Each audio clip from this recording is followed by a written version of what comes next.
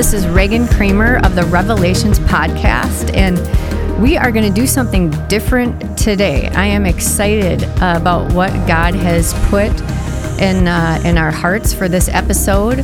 But first, I want to thank you all for listening and sending so much encouragement and sharing this podcast. It's been almost exactly a year since we started Revelations Podcast that was formerly Loved by the King. We had a name change a couple months ago, and I am just humbled by what God has done in and through this podcast in the last year. And I just want to say thank you from the bottom of my heart. God is so good.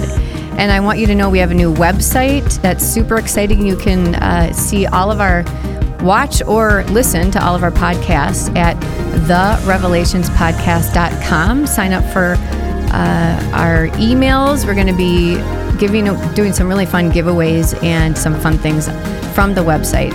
Also follow us on Instagram at therevelations.podcast to always be up on the latest. But now I am so excited to introduce you to someone extremely special to me.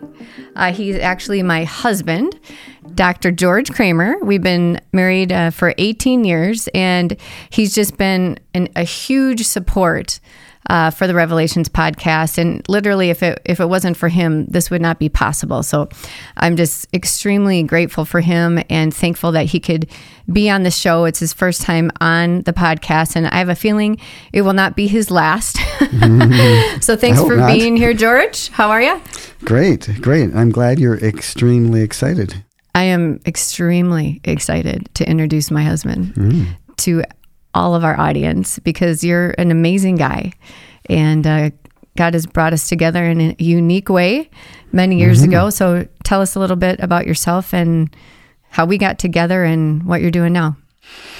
Well, I have 3 adult boys and one Henry, 9-year-old, with Reagan. She joined the 4 boys, those 3 older boys, and myself when they were teenagers. So she really was brave and did very well. And they're great teenagers. They're great young men now. And we have 5 grandchildren. And Henry is now 9. And we're enjoying baseball and different things with him. But God brought us together 20 years ago now. We're married 18 years. Yeah, that's right. Yeah, when we got married, I had 3 instant teenage boys. Yeah. And she did very well. They did very well, and she did very well. Amazing. Yeah, it was an adventure, especially the first year. But yeah, we've had our ups and downs. We've been through a lot together, but we feel very blessed that God has been the center of our marriage and has brought us through some crazy things we might talk about some other time. But the reason we are doing this podcast today is we were just Sunday we were having our 18th year anniversary, and we just gotten back from a trip, and we were just sitting out on the deck at night and talking. And, most people talk about what happened the last 18 years, like we kind of did. And then, we picked out some favorites, yeah. Yeah. And then all of a sudden if you don't know me by now, I can be a very intense person. And I can, when I talk about spiritual things and about Jesus, I can get intense. And so, of course, on our 18th anniversary, we just started talking about the occult, because that's what most people do. Anyways. You started, I added. I don't even know how that happened, but so I just felt like, okay, we are in our 3rd season of Armored. I feel like I have had a fair amount of experience in this, and that the Lord brought it up again.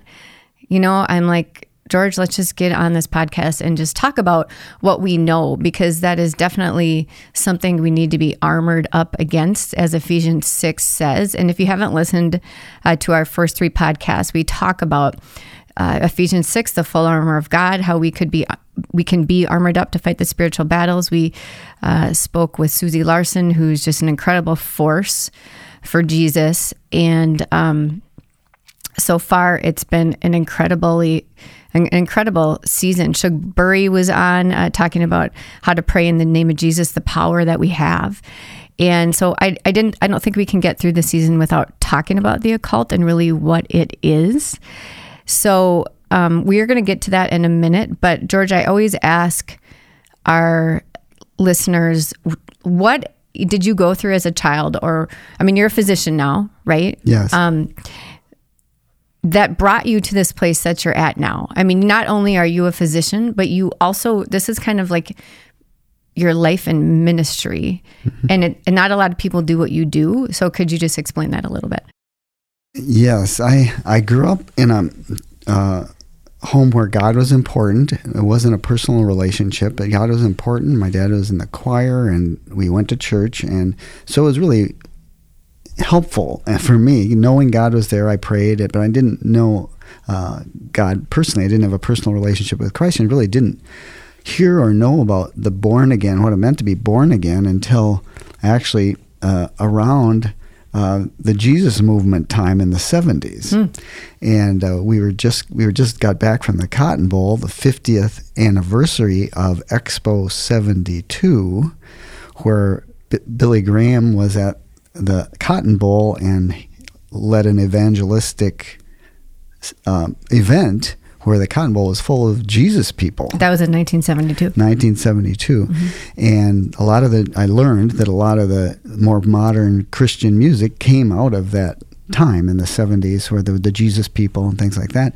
And actually, it was back then, I didn't know what it meant, and there were actually bumper stickers that kind of made fun of the Jesus movement back there. It was like, I remember one was Jesus Saves at First National Bank, and another one was I Found Jesus, because there'd be a lot of bumper stickers back then. Sure. And then there'd be cartoons. I didn't know he was lost. Oh, yeah. But it raised awareness, and it really did change our country for the better, that Jesus movement. And I didn't really know about it until later on. A friend discipled me and taught me that we're saved by grace and not by works, because my church was if I was good enough, I could get to heaven, where Jesus died for me, and I'm going to heaven, and I do what the right thing, not because it'll get me to heaven, because I'm so glad I'm going. Amen. And you asked about my practice. When I grew up, my dad was ill most of the time. He had severe heart disease and was not able to work most of the time, and would get carried off on ambulances. And I think that probably made me more likely to be in a helping profession.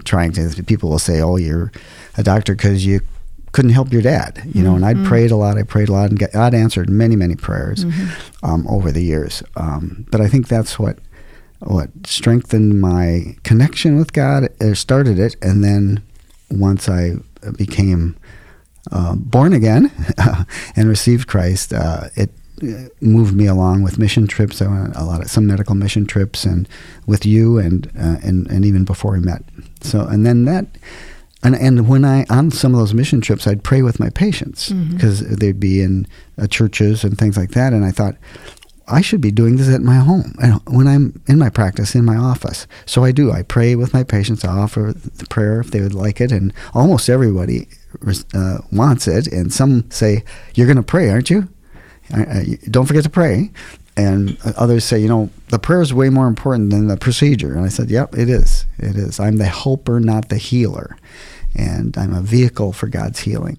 I love that. Yeah, there's a lot of people that I've been here at your office, and, you might have forgotten to pray, and they're like, "Is he going to pray for me next time?"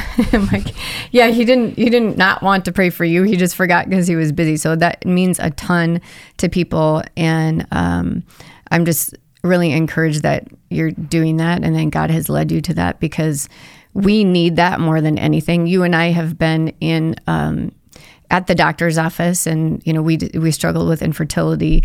We've both had medical issues, and when you have a believer in the room, when you even have someone that's open to prayer, it changes the atmosphere in that room. Yes.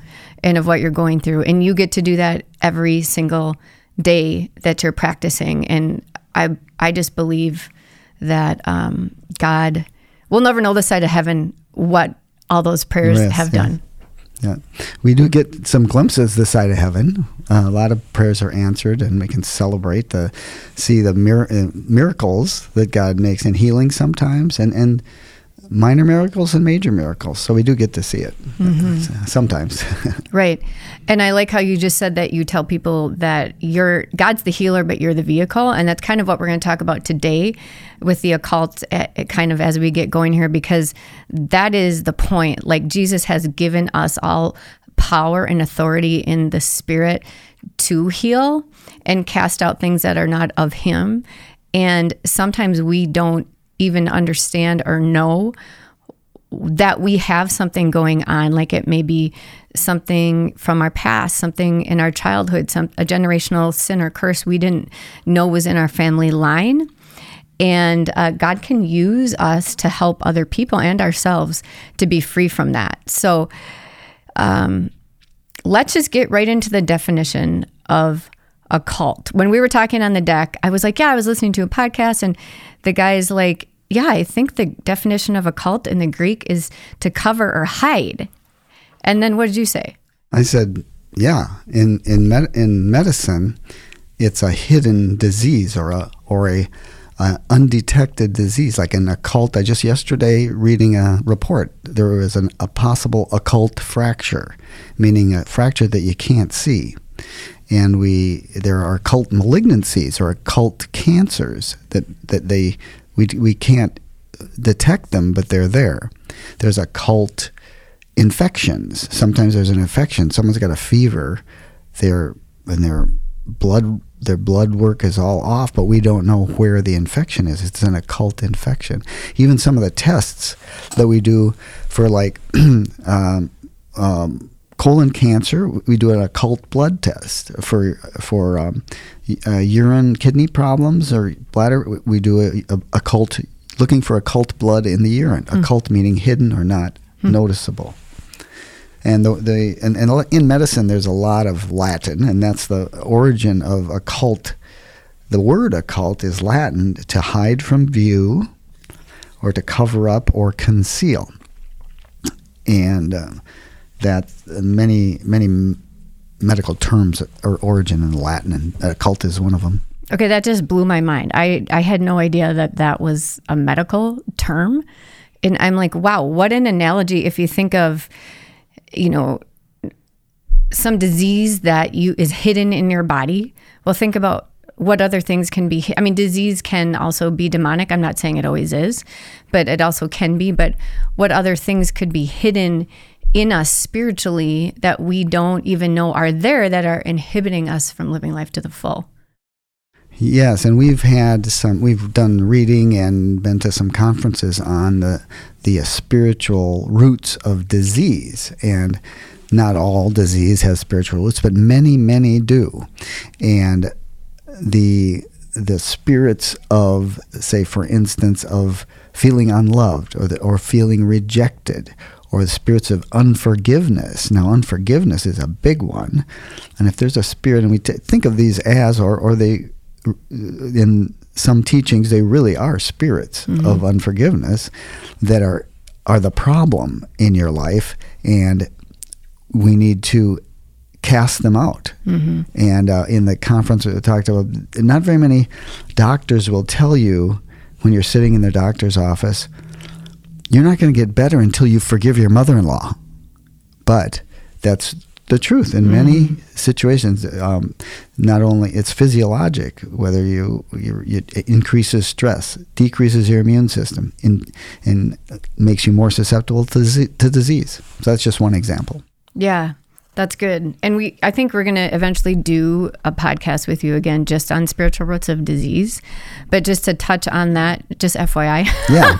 Okay. He's like, okay. But if we're looking at, George described the medical definition of occult. Merriam-Webster describes it as not revealed, secret, Oxford Dictionary defines it as involving or relating to supernatural, mystical, or magical powers or phenomena.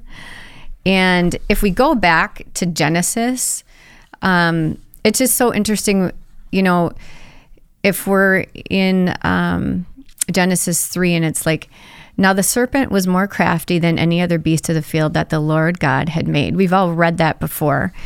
But when you start to think of those words, occult, hidden, secret, mysterious, pertaining to the supernatural, and that can go into, just common day practices today, astrology, witchcraft or Wicca, the black arts, fortune telling, magic, Ouija boards, tarot cards, Satanism. There's a ton. I mean, I'm not going to be naming them all, and I don't want to say that in any way that we are experts on this at all, because we aren't.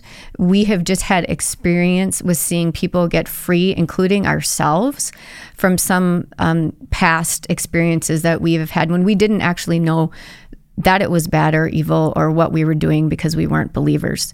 So when we go into the scripture, the serpent says to the woman, did God actually say, you shall not eat of any tree in the garden? And the woman said to the serpent, we may eat of the fruit of the trees in the garden, but God said, you shall not eat of the fruit of the tree that is in the midst of the garden, neither shall you touch it, lest you die. But the serpent said to the woman, you will not surely die, for God knows that when you eat of it, your eyes will be opened and you will be like God, knowing good and evil. So when the woman saw that the tree was good for food and that it was a delight to the eyes, a temptation, right? And that the tree was to be desired to make one wise, because we all want to be wiser than God, right? She took of its fruit and ate, and she also gave some to her husband who was with her, and he ate. Then the eyes of both were opened, and they knew that they were naked. So immediately after they had sinned, they didn't know they were naked before. Then all of a sudden, they knew they were naked, and they sewed fig leaves together and made themselves loincloths. So from the get-go, Adam and Eve were hiding something from God. They knew they were naked, and then they needed to hide their bodies because they knew that they had sinned. And then if you go down to chapter 3, verse 8, and they heard the sound of the Lord God walking in the garden in the cool of the day. And the man and his wife hid themselves from the presence of the Lord God among the trees of the garden. But the Lord called to the man and said to him, where are you? And he said, I heard the sound of you in the garden, and I was afraid because I was naked and I hid myself. God says, who told you you were naked? Have you eaten of the tree of which I commanded you not to eat?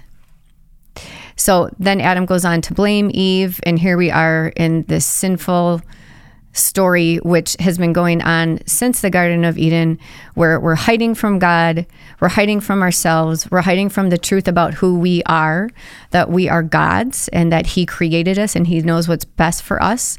And we keep trying to find ways that we think are best for us. And so that's why I just wanted to dig into this, because this has been going on for thousands and thousands of years. And I think that the enemy, or Satan, has been able to tempt us into maybe using or doing things that maybe even seem like Christianity, but they're actually not. They're actually not of God, and maybe practices of the occult. Do you agree? Yeah. Mm-hmm. And as we were talking, I realized that you had said that in a way, anything not of God is a cult. And these spirits of unforgiveness, they're hidden. They're hidden. Mm-hmm. And Satan likes to hide in plain sight, but we, in our culture especially, deny that he's even there. So he's very successful in hiding. And that's a cult, being a hidden, hiding. So why do you think we hide so much? I was thinking more about the spirits that were hiding, and Satan's hiding. But then that's true. But then we, like in our flesh, because of the spirits that may be hiding in us, want us to hide from God. Yes, by putting guilt on us and shame, and shame makes us hide. I think that's it.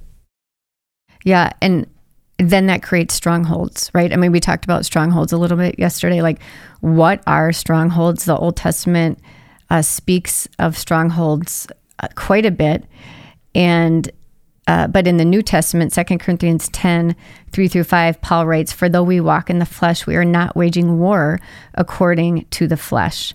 For the weapons of our warfare are not of the flesh, but have divine power to destroy strongholds. We destroy arguments and every lofty opinion raised against the knowledge of God, and take every thought captive to obey Christ." So this passage shows us that spiritual strongholds are arguments, lofty opinions, and thoughts that are raised against the knowledge of God or are held above Him. Strongholds are rooted in pride, it seems like, because it makes us just rely on ourselves and what we think we can accomplish. They lead us to a prideful heart, unhealthy thought patterns, and obviously sin.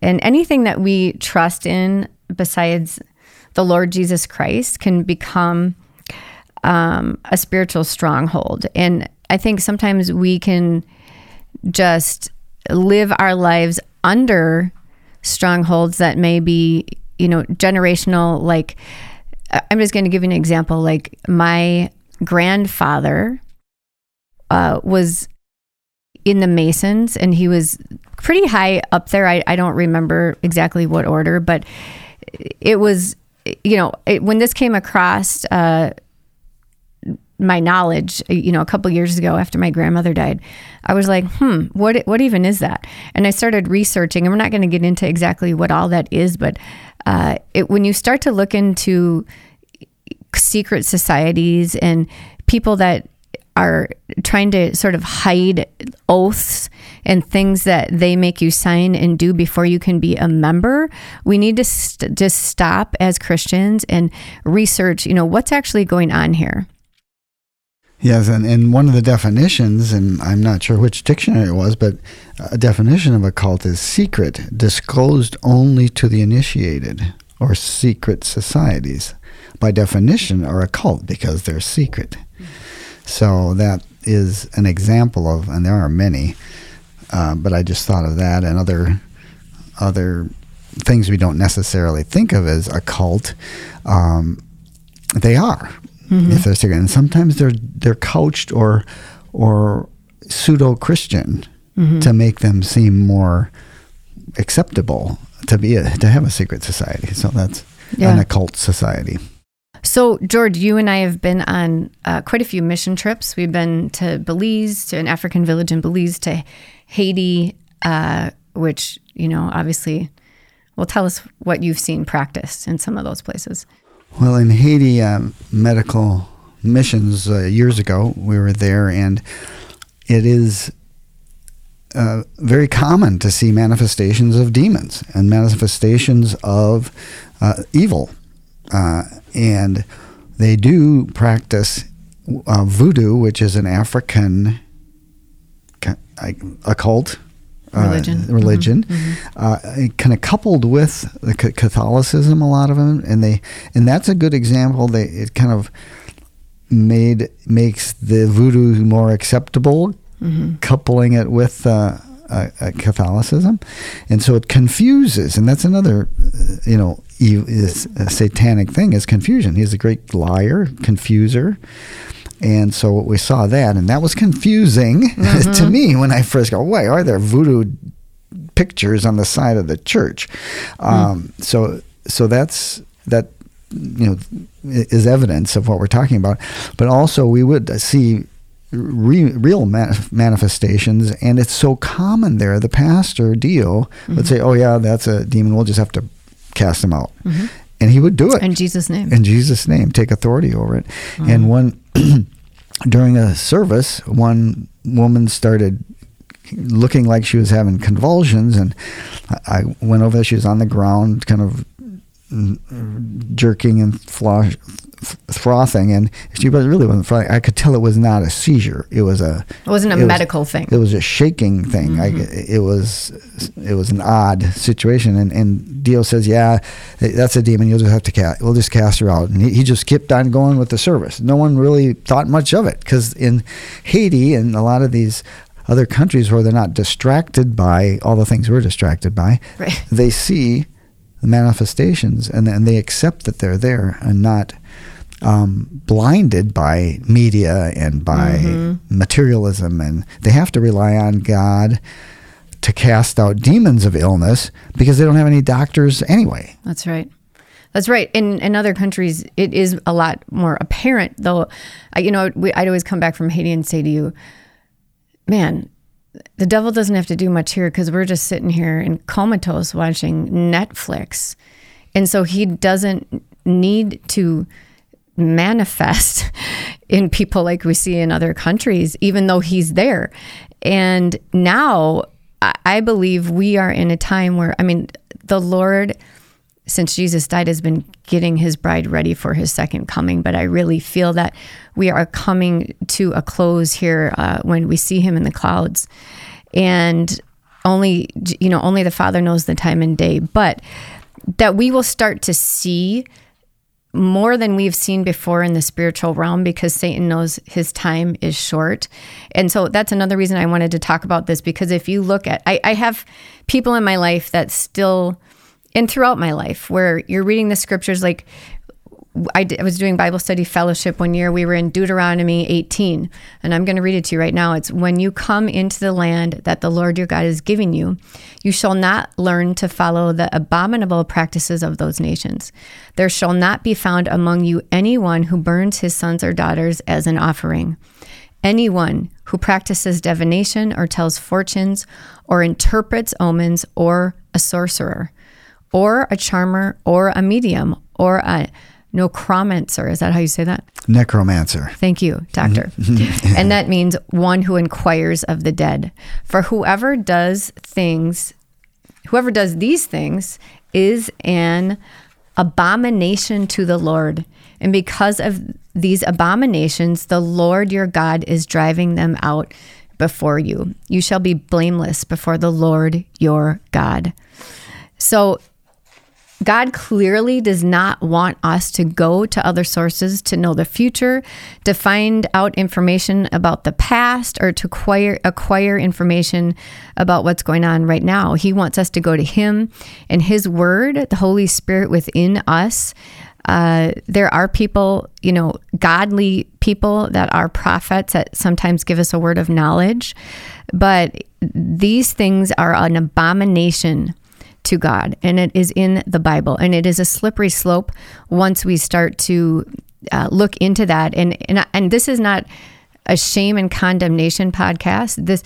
But I have been through enough of this. There was a time where you and I, George, were actually on a work trip in New Orleans, and one of the guys we were working with is like, I really want to get my fortune told. I really want to go do that.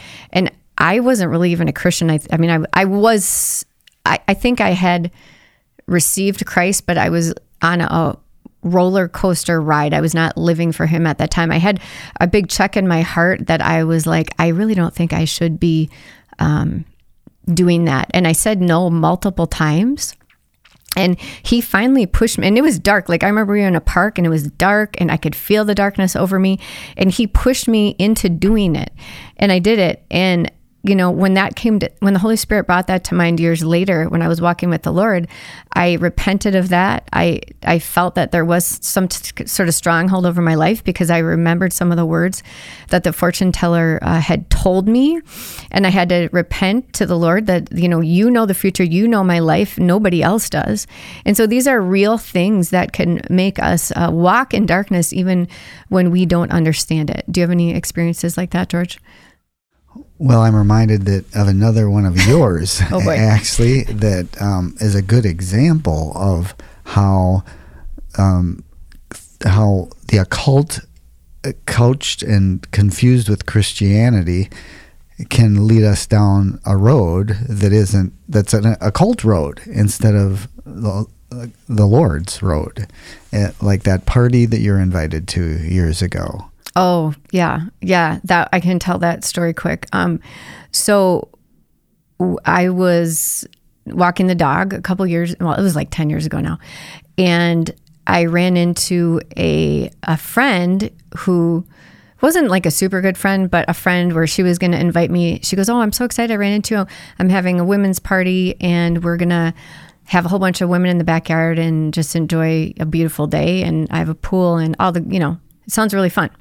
And then she says, "And it's going to be great because I invited a fortune teller."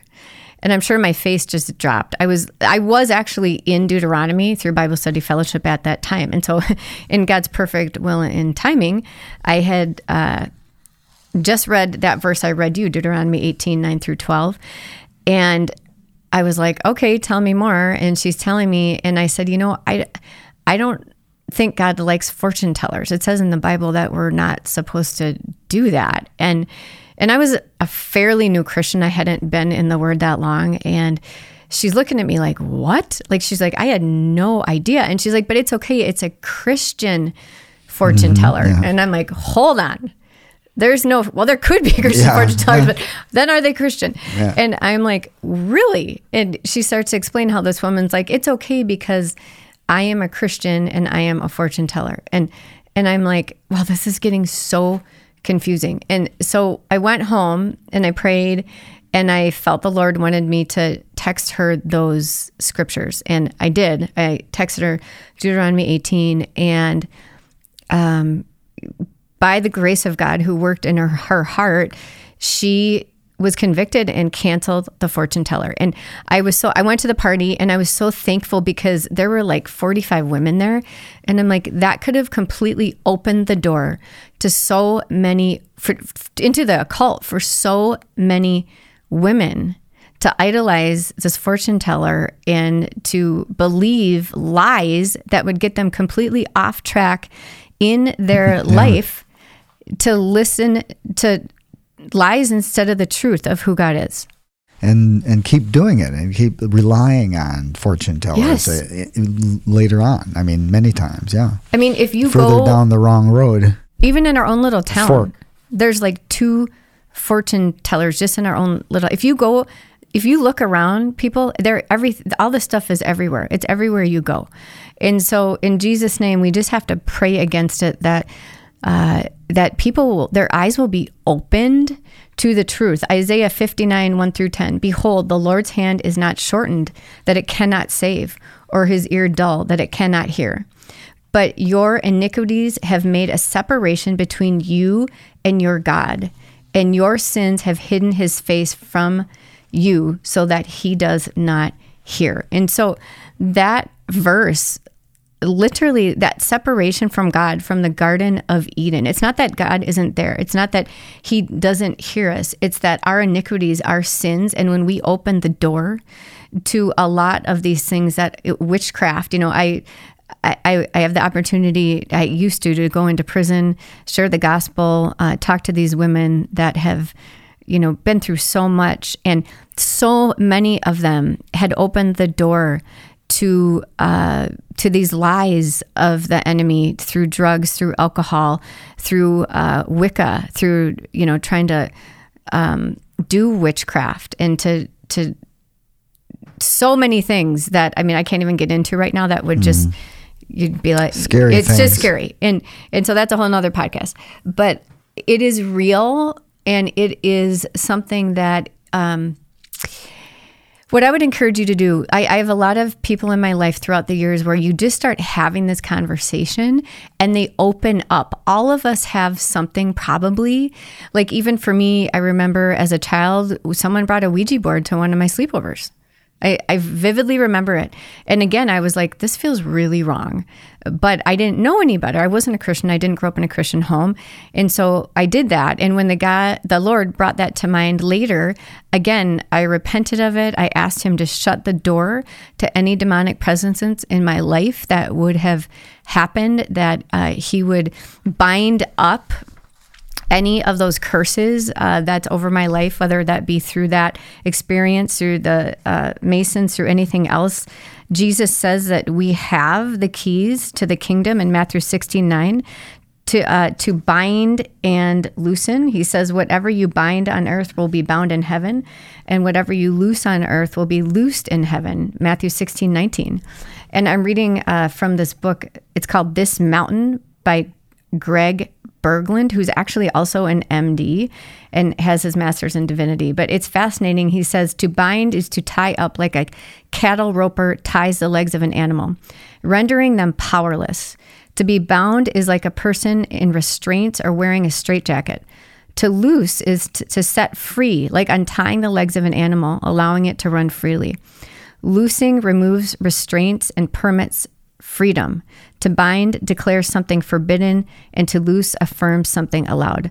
Binding prohibits and loosing permits. And so if we bind the strongholds in our life and ask the Lord to bring them to mind so we can repent of them, and then loosen his freedom, his life, that he died for us, all the things that he told us that the enemy has come to steal, kill, and destroy, but that he has come to give us life and life abundantly, that we can walk in the freedom of Jesus Christ and not be captive to the plans of the enemy that may have gone into play from a very, very early age. Amen. Amen, sister. You're just staring at me like, okay. I was just thinking how proud I am of you. I haven't been in the studio before. I've listened to podcasts, but you really have a wonderful way of speaking the truth. Okay, honey. Don't make me cry. That's very, very sweet. But we're going to finish this podcast now. Okay. It's true. But so my heart for you guys, for the listeners, is that you know, I love you, that you can get free, and I just spend some time with the Lord. And, you know, there's just an outpouring of information right now, and people have been coming to me and telling me crazy things. And I'm like, okay, let's pray that out. So if you have someone in your life that you know is a incredible prayer warrior, if you don't, you know, find a church, a Bible preaching church, talk to your pastor and say, you know, I have some of these things and I want to be free from it. And I'm praying that you can find someone in your life to pray that out. Mm-hmm. But George, what's the first step in actually having the power and authority to be able to overcome any of these strongholds? Well, we have to have Christ in us. He is the power. He is the power, the Holy Spirit's power. When we cast out spirits, we cast them out in the name of Jesus Christ and by the power of the Holy Spirit. And so the first step is to receive Christ as your Lord and Savior and have him lead your life. And I like this verse particularly, as Romans 10, 9 through 13, the total of it, because I grew up not thinking it was real complicated to get to be saved, and it's not. It says in Romans, if you confess with your mouth that Jesus is Lord, and believe in your heart that God raised him from the dead, you will be saved. That's pretty simple.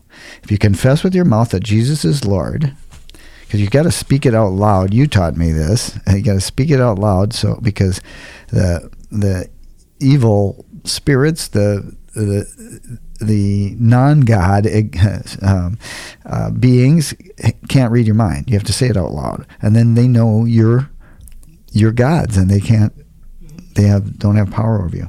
And believe in your heart that God raised him from the dead, you will be saved. For with the heart one believes and is justified, and with the mouth one is confessed and saved. For the scripture says, everyone who believes in him will not be put to shame. Mm-hmm. Amen. So we need to receive Christ first and foremost if we haven't. Because there's the power. Yeah, we don't have the power to overcome these strongholds unless we have the power of Jesus and the Holy Spirit inside of us. And you know, even from the Garden of Eden, friends, that was God's plan. Is like he knew we were going to be sinful, but he had already set up this plan for Jesus to redeem us from our sins and from going to hell, that his own son was going to die on the cross for all of our iniquities, our sin, our wickedness, and that he took the punishment for every single thing we would ever do. And that is the grace and mercy of Christ. And now he is alive. He is seated at the right hand of the Father.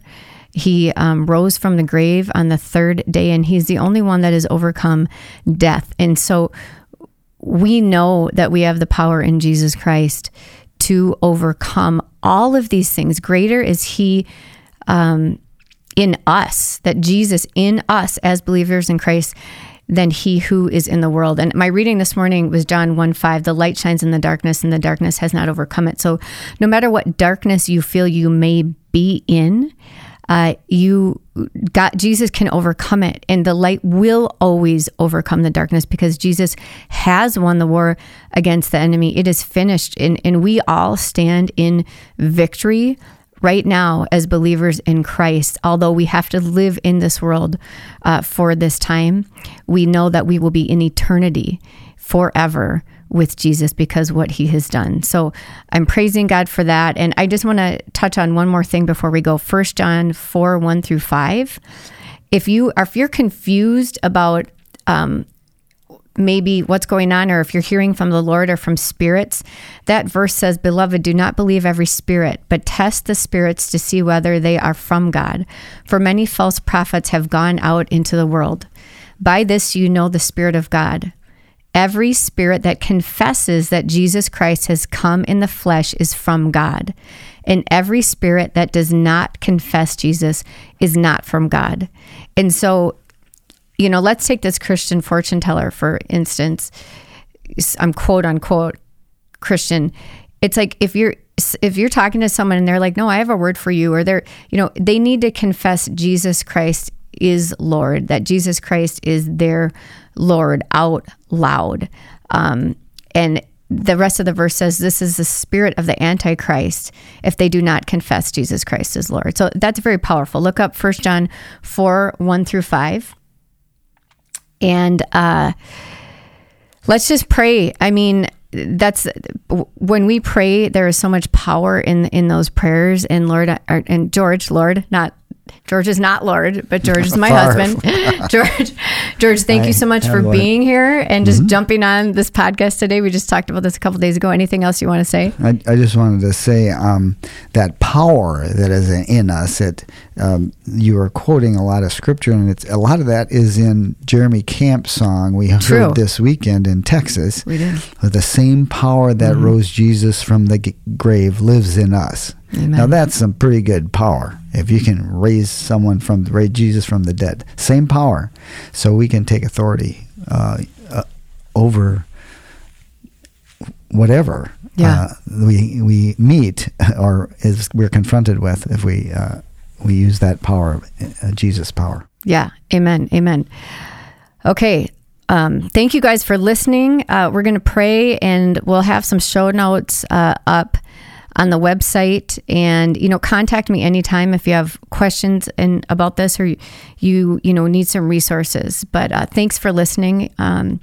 Father God, we love you. We praise you that you are not a God of secrets or hiding, that you are a relational God, that you love us, that you want us in your family. Lord, thank you that you never hide from us, that you're always available, that you want us to be transparent to you, God, so you can heal us in our darkest places. Lord, you know anyway what we're doing. So let us just have hearts that want to cry out to you, to tell you what we've done, to repent and say we're sorry. Lord, if we have gone down a dark road or a dark corner, which we all have. And even as believers, Lord, bring to mind the things that are holding us back to truly using our spiritual gifts, to truly living in your power, to truly living in the freedom and the joy. Not that life isn't going to be hard, but there can be things that we're thinking in our minds that have been there our whole life that we didn't even know that you did not want there. So Lord, in Jesus' name, would you come to all the people listening right now? God, would you, in your spirit, bring to mind anything that needs to be cut off, anything that the door needs to be shut to, anything that needs to be bound in Jesus Christ, so they can live in freedom. And in Jesus' name, we cast those things down to the dry place, and we command you to go and not return. And we loosen, Lord, your peace. We loosen your power over their lives. We loosen your glory. We loosen, Lord, life to the full. We loosen the spiritual gifts that you have intended these people to have. And we loosen, Lord, a life that only worships the Lord Jesus Christ. As the first commandment says, worship the Lord your God only. And so, God, may we be people that worship you only, and may you be glorified as you continue to do good in our lives. We love you, Jesus. We pray in your name. Amen. Amen.